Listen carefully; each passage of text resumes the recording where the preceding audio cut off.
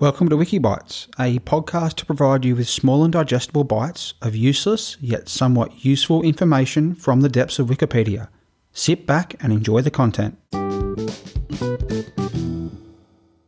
So 27, Ramsay Hunt Syndrome. Welcome to today's episode.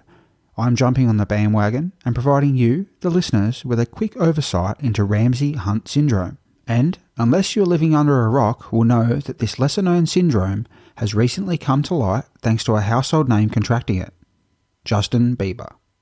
From all reports, I've deduced that he is suffering from type 2 of the syndrome. However, there are types 1 and types 3. Ramsay Hunt Syndrome type 2, also known as RHS and herpes zoster oticus, is a disorder that is caused by the reactivation of varicella zoster virus, known for causing chickenpox and shingles, in a nerve cell bundle of the facial nerve. Ramsay Hunt Syndrome type 2 typically presents with inability to move many facial muscles, pain in the ear, taste loss on the front of the tongue, dry eyes and mouth, and a vesicular rash. Less than 1% of varicella zoster infections involve the facial nerve and result in RHS. Early symptoms of RHS include intense pain in one ear, the jaw on one side, or the neck on one side, which may precede the acute facial paralysis by a week or more. Acute symptoms include acute facial nerve paralysis, pain in the ear, jaw and or neck, taste loss in the front 2/3 of the tongue, dry mouth and eyes, a red blister-type rash in the ear canal, the tongue and or the hard palate. Because the nerve affected is the nerve that transmits sound and equilibrium, information from the inner ear to the brain, the following symptoms may also be experienced: tinnitus, hearing loss, hyperacusis, an increased sensitivity to sound, and vertigo. The swallow reflex might also be affected. Ramsay Hunt Syndrome type 2 refers to shingles of a portion of the facial nerves. After the initial infection, known as chickenpox, varicella zoster virus lies dormant in nerve cells in the body, where it is kept in check by the immune system. If the immune system is suppressed in any way, for example during an illness, while experiencing stress, or undergoing chemotherapy, the virus travels to the end of the nerve cell.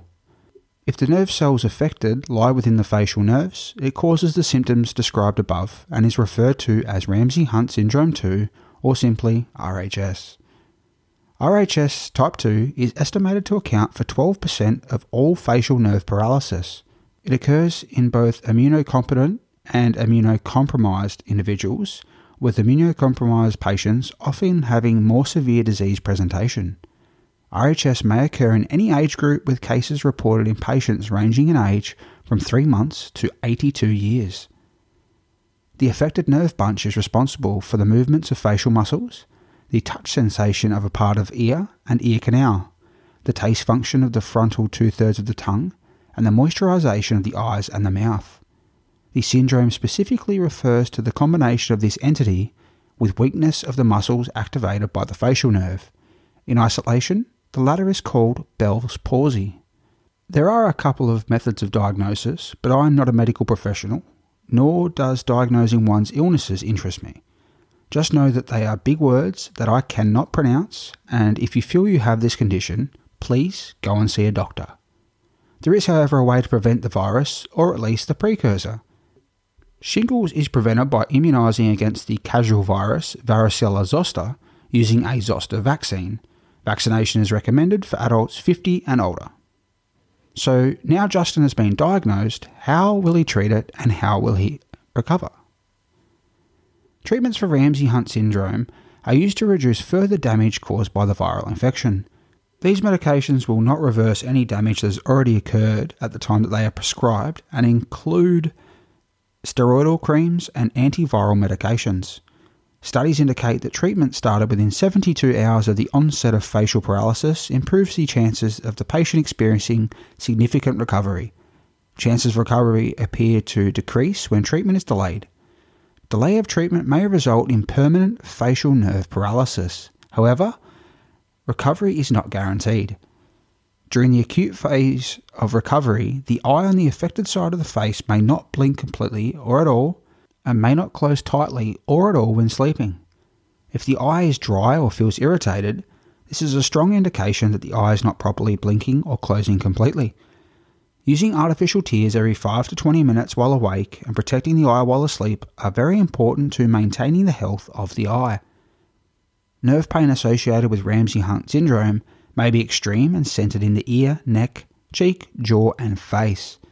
This nerve pain may not respond well to standard pain treatments, and specific nerve pain treatments may be required. Physical therapy, excessive movement, or electrical stimulation practiced during the first year of recovery greatly increase the risk of long-term complications. These complications include hyperactive muscles and synkinesis, which is the voluntary movement of a muscle resulting in the involuntary movement of another muscle. The most common form of synkinesis for Ramsay-Hunt syndrome patients involves the eye being connected to the mouth, i.e. blinking while speaking, tearing while eating, and chin dimpling. Chin dimples form when speaking.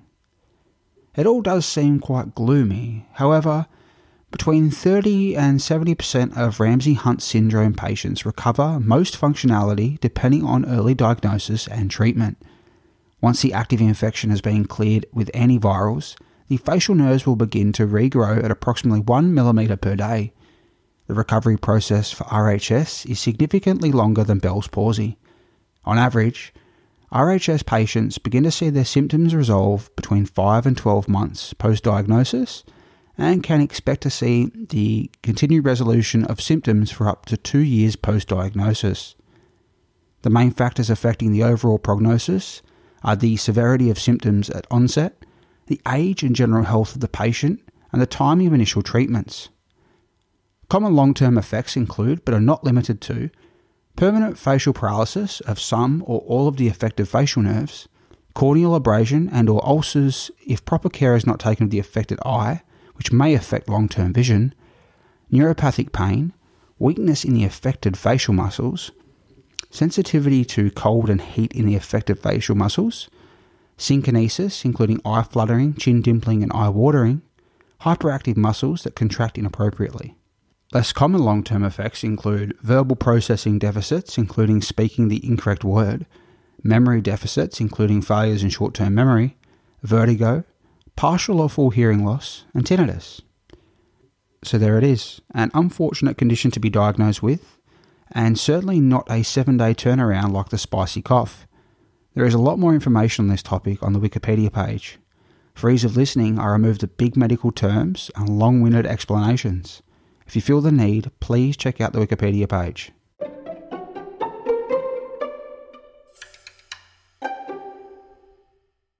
This concludes today's episode. As always, there is a Wikipedia link to today's topic in the show notes. I hope that you enjoyed the episode today, and I ask that you leave a 5-star rating wherever you listen to the podcast. Please share this episode and previous episodes with your friends, family, and anyone that will listen. Thank you all for the continual support.